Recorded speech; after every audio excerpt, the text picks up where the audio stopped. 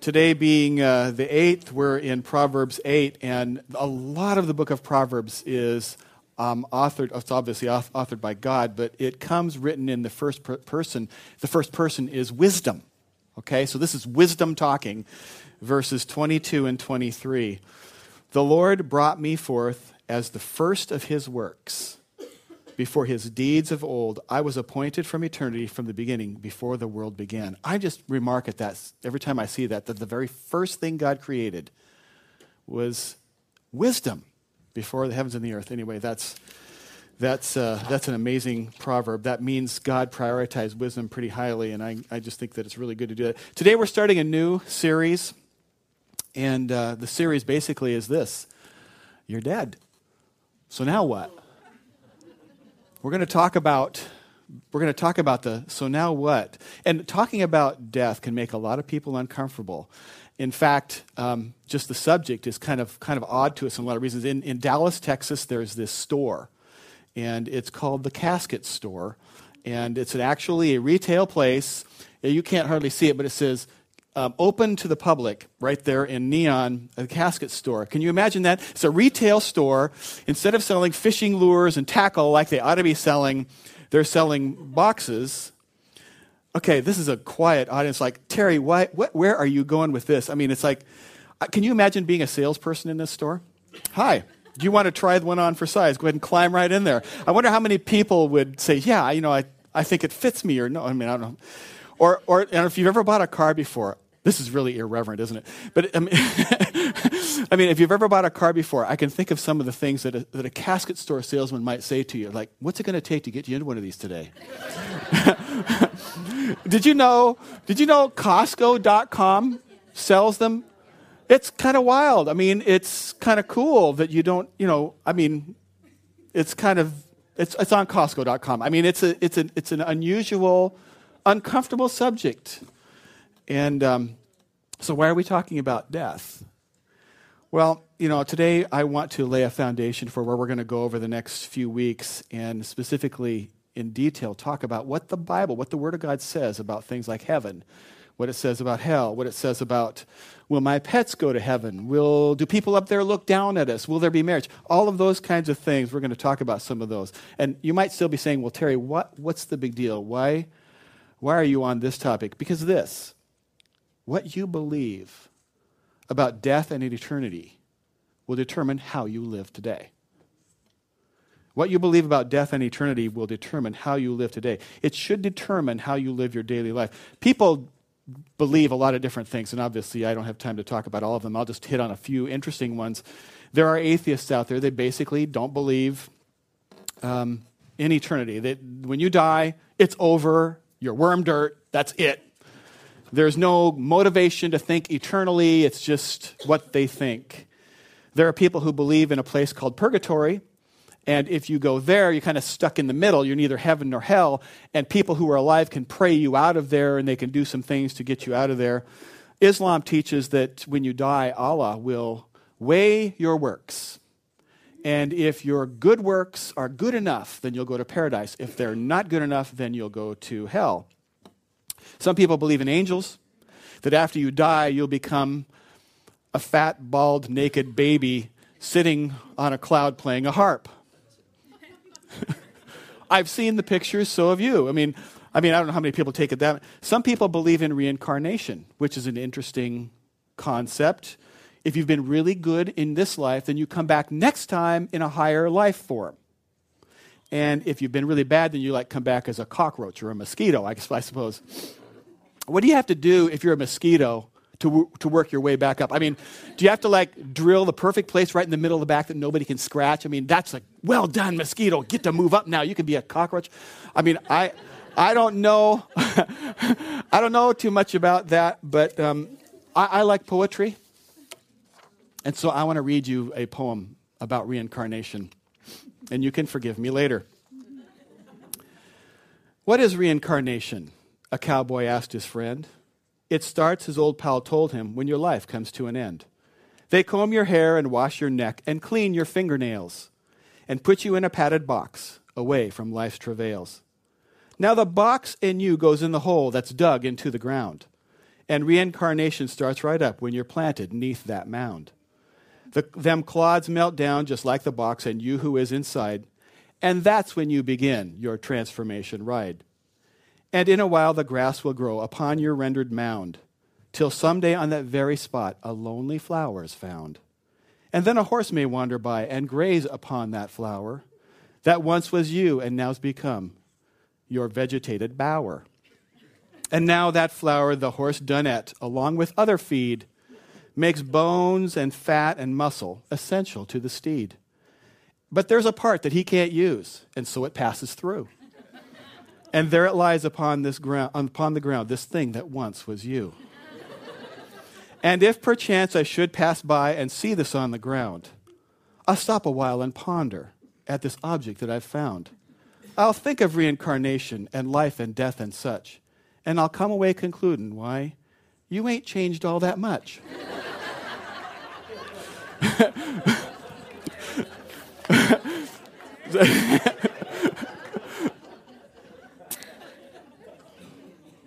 The bottom line is what you believe about death and eternity will determine how you live on the earth. So I want to try to recover from that and determine and build a little bit of a foundation about death on the Bible. The Bible is pretty clear on some things and it's less clear on others. So let's talk about what do we know. What do we know? So here's a few things. One thing that we know, and that is that death is certain. Studies are conclusive. 1 out of 1 people dies. And I'm going to die, you're going to die, we're all going to die, we're all going to die. And that is unless you're a believer and Jesus returns during your lifetime, you will die. We all do that. Hebrews 9, verses 27 and 28 say this: just as man is destined to die once and after that to face judgment, so Christ was sacrificed once to take away the sins of many people, and he will appear a second time, not to bear sin, but to bring salvation to those who are waiting for him. What do we know? Scripture says you're destined to die, and then it's appointed unto man to face the judgment. What will happen at judgment depends on what you did with Christ during your lifetime. That's why Jesus is so important to our eternal destiny. Our sins, and we all have them. We all fall short of the glory of God. Our sins separate us from a holy God. But here's some amazing gospel good news. God so loves people, all of them, that he gave his only begotten Son. So Jesus was born of a virgin. He lived a perfect and a sinless life. And then Jesus shed his innocent blood and died on a cross, becoming the perfect sacrifice. And here's the amazing good news. He didn't stay dead. He didn't stay dead. And because of his perfect sacrifice, and by our faith when we believe in him, we're called righteous by God. In spite of our sinful nature, we're called righteous by God and adopted into God's family by that faith and by the sacrifice of Jesus Christ. Scripture says that anyone, that's you, that's me, it doesn't matter what you've done, where you've been, how you've messed up, or how good you are, anyone who calls on the name of Jesus will be saved. Some of you were led here today by the Holy Spirit. And the Holy Spirit is speaking to you and witnessing in your soul this moment. And you'll make a decision to open your heart and say, yes, I call on the name of Jesus. And when you do that, you'll have relationship with the Creator and your eternity turns. Your eternity turns. And your name will be written in what's called the Lamb's Book of Life. And it can never be blotted out. It's an amazing, miraculous process. And then when you die your physical death, you won't die eternally. You'll live with God in heaven. It's amazing good news. It's an amazing good news. What do we know? You will die. Death is certain. Second thing we know is that when we die, the soul and the body separate. Do you realize you are not your body? I mean, this is skin and flesh. It's not the real Terry. It's a tent. The word all throughout Scripture that refers to our human body, it references it's a temporary dwelling place, like a tent would be. It's like, it's real, but it's not the real me. I'm basically a bag of mostly water.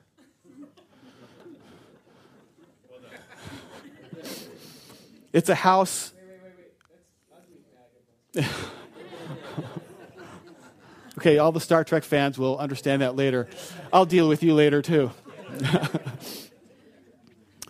And as you think about this temporary dwelling that is carrying who you are, that's all it's doing. It's carrying who you are.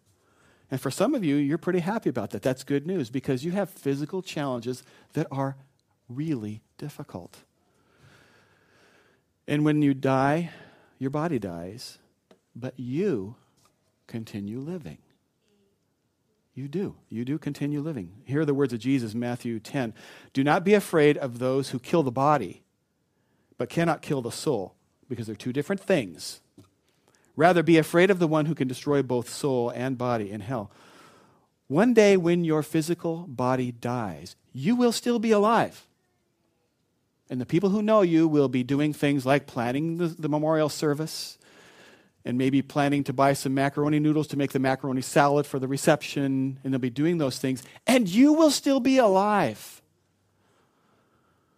Still very much. I hadn't been a pastor for very long, and I was the pastor of the day, I was every day because there wasn't very many of us, and I get this phone call from the receptionist. She says, there's a lady on the phone who wants to talk to a priest. And I'm thinking, okay, that's a Catholic context. She's looking for a guy with a black thing with a white, And I'm not a priest. I'm a pastor, but if she's looking for that, I don't know what to do here and I'm very, very inexperienced. And so she gets on the line. I get on the line, and I start talking with her, and I said, I'm not a priest, I'm a pastor. She says, that's good enough. That'll work. And so what's going on? And she said, well, she was providing in-home care to a lady who was near death. And this lady who called had a relationship with the Lord, and she didn't really know what to do or who to talk to, but she was looking for somebody. So she said, would you come and talk? Yes, I'll go out and talk. So I met with this lady who was on her deathbed. And over time, I started meeting with her. She probably lived a couple of months, and I would go and sit with her a couple of times a week, and we would read out of the Psalms or whatever. I would just say, hey, She wanted somebody who knew God. She felt that she would be closer to God. She knew there was a God, but she knew she wasn't close to God. So she wanted somebody who would friends with God to be friends with her, and by association. Do you follow what's going on? So over time, I just would be there, and in the terror of her death, she knew and got some peace because somebody who had a relationship with God was hanging out with her. And we would spend time in God's Word, and I could see peace start to seep into her soul when we just read the Scriptures. Hey, can I read Psalm 139 to you? Yeah. Eventually, the time was right, and I said, you can have peace for eternity. Do you want it? Yes. How do I get it? You have a relationship with the one who rules eternity. You say to the Lord, yes. You call on the name of Jesus. She did, and she opened her heart to the Lord. It was an amazing thing. I got to be a priest for a while. It was pretty fun. So her family asked me to do the memorial service, and I had never done one of those before. And so I was freaking out, and I didn't know what to do. And I told them the things I just told you at this memorial service, and I don't think that's what they bargained for. I don't think that's what they expected. They kind of wanted to do the traditional thing. Mom's dead. Let's have our deal. Let's get on with whatever. And I'm telling them this amazing stuff. And at the reception, the family broke out into fistfights. Now, I don't think it's because of what I told them. They didn't break into a fist fight with me. I was fine. But I told them this amazing thing, and it just blew right past. I could tell because they weren't talking about the amazing thing. Mom's still alive, and we can live too.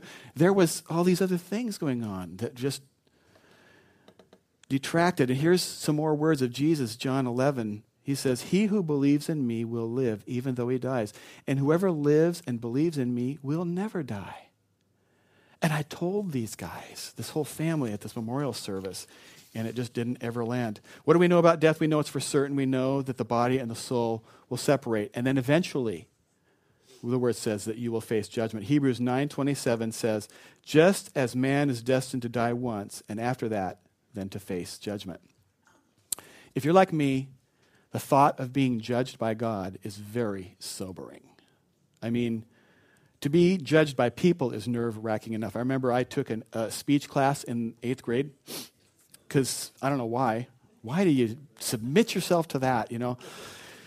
And 8th graders can be hard on each other. Do you know this? Did you know this? Kids can be, they can be savage beasts. I was, And so whatever happened to me in that speech class, I fully deserved because I had stoked those fires personally. And everybody had to, at some point, give a speech. I mean, you get in the class, you knew sometime in that semester you're going to have to get in front of the class and speak. And it terrorized me. And I thought, okay, but I'm doing it because I got to get out of this class with some kind of a grade. And when my time came, I got up there and I did my thing. And I thought I did okay, although I didn't. And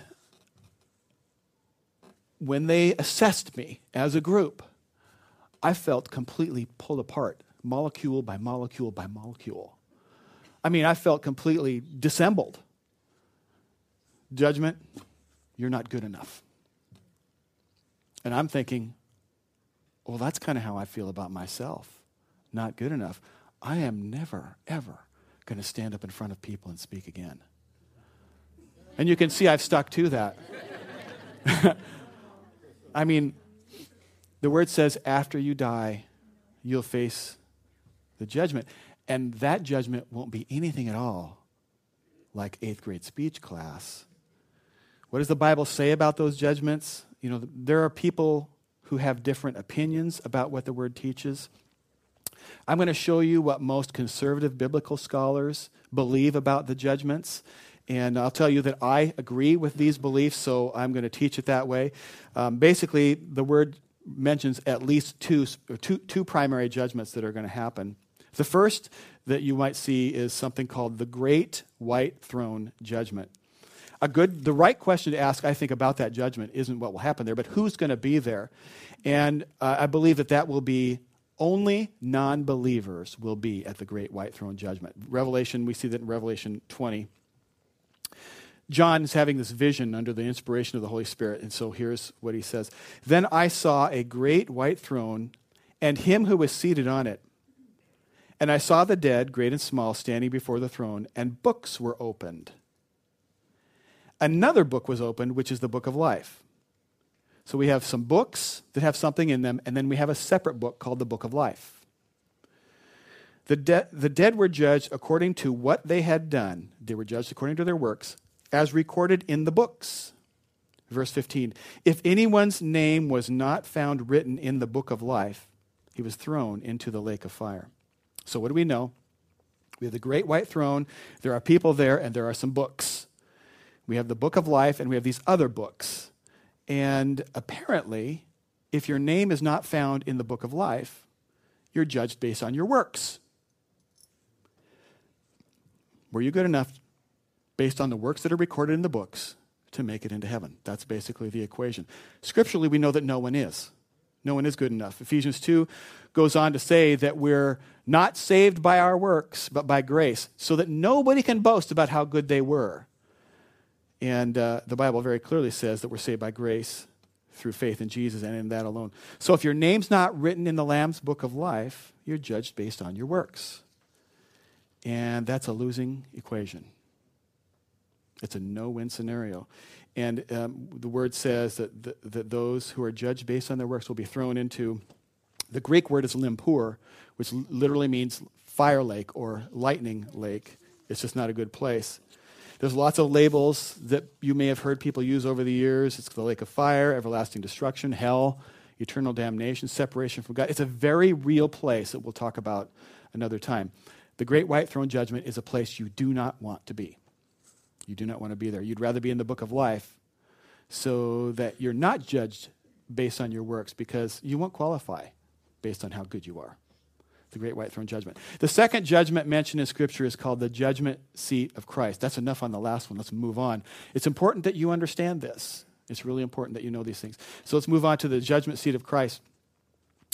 If you're at the judgment seat of Christ, you're going to be judged. You're not going to be judged at that point whether you qualify for heaven. Apparently, the judgment seat of Christ is only for believers. So your eternal destination is not judged there. That was already determined when you were on the earth, when you responded to the grace, to the work, to the love of Christ while you were on the earth. And most people believe, and I agree with that your eternal destiny is not determined at the judgment seat of Christ, but it's there that your works will be judged to see whether you qualify for heavenly rewards. That's what's going to happen there. Let's let Scripture speak to us about this. So here's Paul speaking to the Romans, found in Romans 14. For we will all stand before God's judgment seat. Did you catch that? All. Everybody's going to stand before the Lord's judgment seat. 2 Corinthians 5:10 says, for we must all appear before the judgment seat of Christ. So we can see if we're saved? No. So that each one may receive what is due him for the things done while in the body, whether good or bad. So I believe that at the judgment seat of Christ, you're not going to be judged for salvation. That was already settled on the earth. But you'll be judged to see if you qualify for rewards in heaven. The Greek word for judgment used here, you may have heard this before, it's bema. It's spelled B-E-M-A. It's pronounced bema. And it literally means step up. We see this used a couple of ways in our society, in our culture today too. Still, one way we see it is judicially. You'll see something happen in the courts where the judge comes in and they say, all rise, and so you step up. You bema. Or if you are the guy that's in trouble and the judge is ready to pronounce sentence or the jury is ready to read their verdict, they'll tell the defendant to stand up, to bema. So this is a step up. Another place that we see it and more traditionally used in the Greek context was at athletic events. If you won your event, you would go to a place and they would ask you to bema, to step up. And then you would bow down and they would put upon you this laurel wreath upon your head and this award for winning. It would be a place of reward. So imagine this. Your body dies. You go before God or maybe Jesus in heaven and he rewards you. And you look into his eyes and for the first time, you really get it. You see the love of God like you were never able to understand while you were walking on the earth. And all of a sudden, all you want to do is prostrate yourself and say, God, you're so holy. I worship you. And your awe and reverence for his loving kindness is not going to want to end. It's just not going to want to end. It's not going to want to go away. And yet, he's going to want to take you by your hand and lift you up and look you in the eyes. And he's going to say to you, I am so proud of you. I am so in love with you. I am so loving the way you handled yourself. Come on, enter in. Loving, faithful one. It's going to be an amazing moment. And Jesus is going to say to you, now here is the reward for what you did to me. And you're going to say, well, Lord, I didn't ever do that to you. And he's going to say, hold on a second. You know my word. Jesus said, I said to this to you, and it's written in the Bible, inasmuch as you did it to the least of these, you did it unto me. Remember? Remember you were driving and you had to get to that office, that appointment, and it was really important, and people were waiting for you, and you drove by and you saw that woman on the side of the road and her tire was flat, and you could have called AAA, but you didn't. You thought, this isn't safe. I don't want her sitting out here. You don't even know her, and you pulled over, and you changed her tire, and you got all dirty, and you got her on her way safely. That was me. That wasn't a woman you didn't. That was me. Now, here are the treasures you stored up. At that moment, you stored up. Here are those treasures. Remember that family that you watched, and you saw them in You could see that they were in trouble, and you didn't have much yourself. And instead of just thinking, I don't have anything, you gave what you had to them, to care for them, to provide for them. You cooked those meals. You watched their kids. You paid for their electric bill. You did those things. Remember that? You had need, and yet you were generous. That was me. Here, you stored these things up then. Take them. They're yours.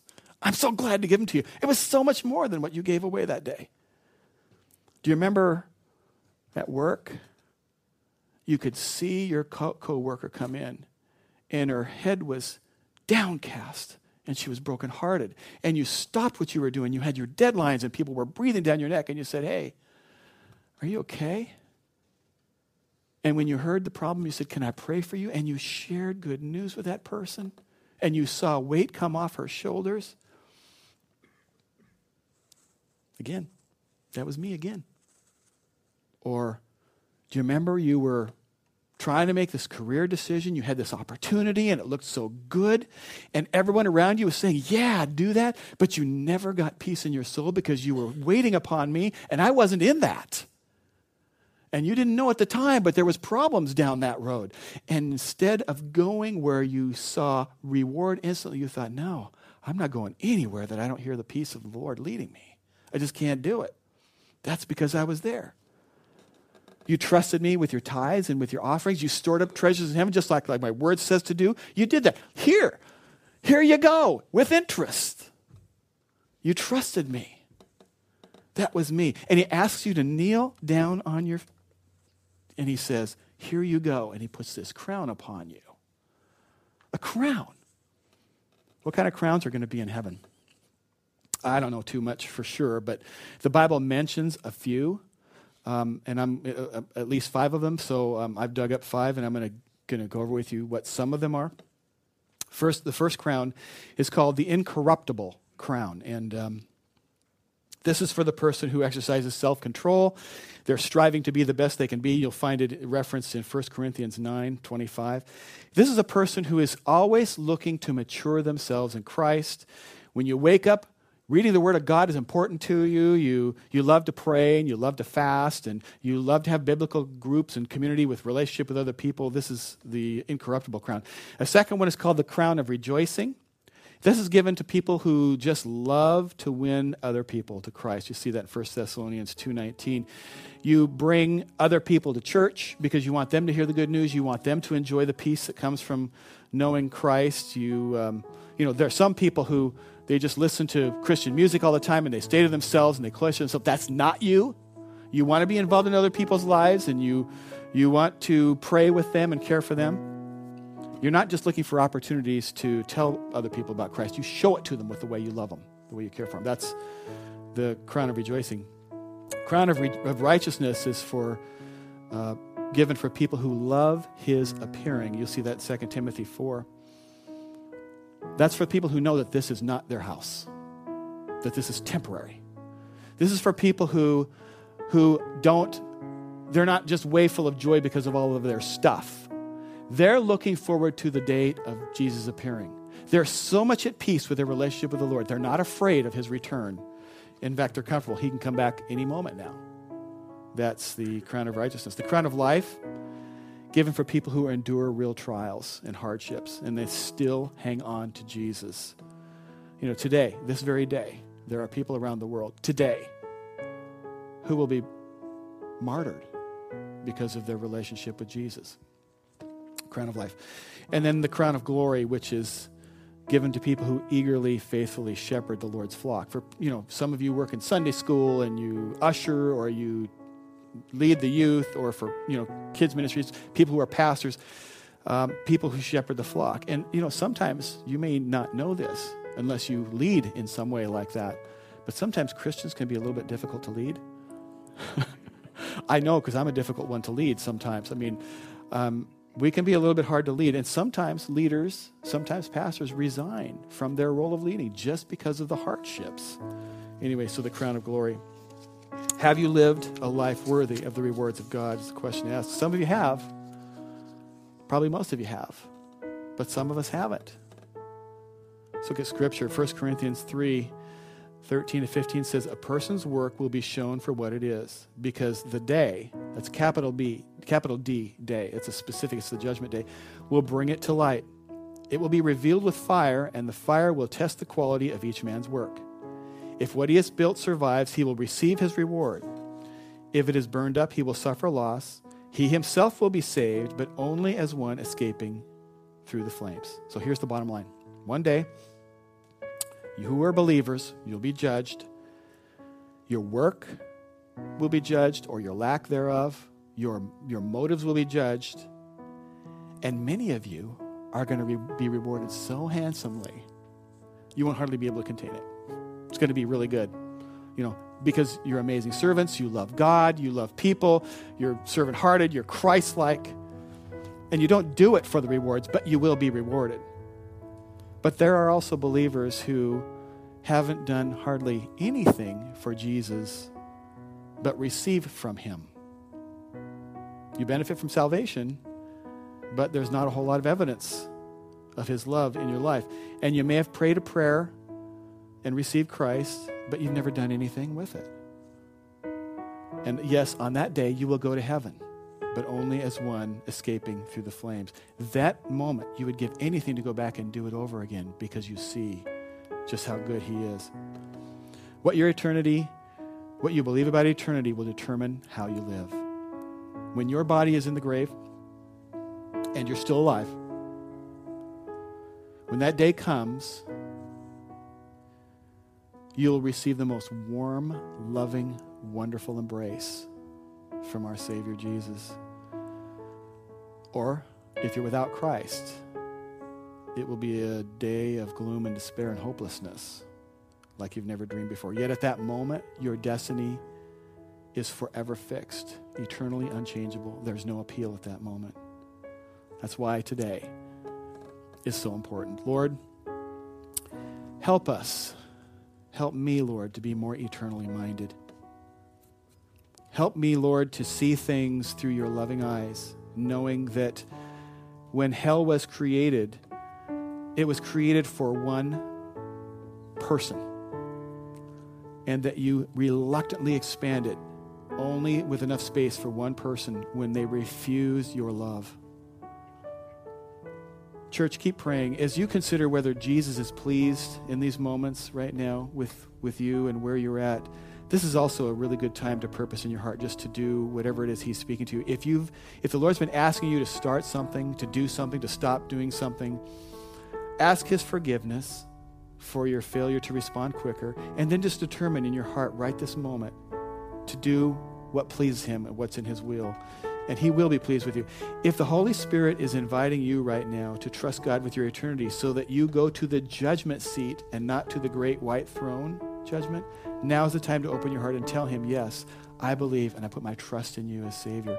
The word says that all who call on the name of Jesus will be saved, and then live life that way. So Lord, as your Spirit is speaking to 100% of us today, I know this room is full of people who believe and follow you, and I know, Lord, that they serve you and they give to you and they just do things, but God, I also know that you're shaping and maturing us all.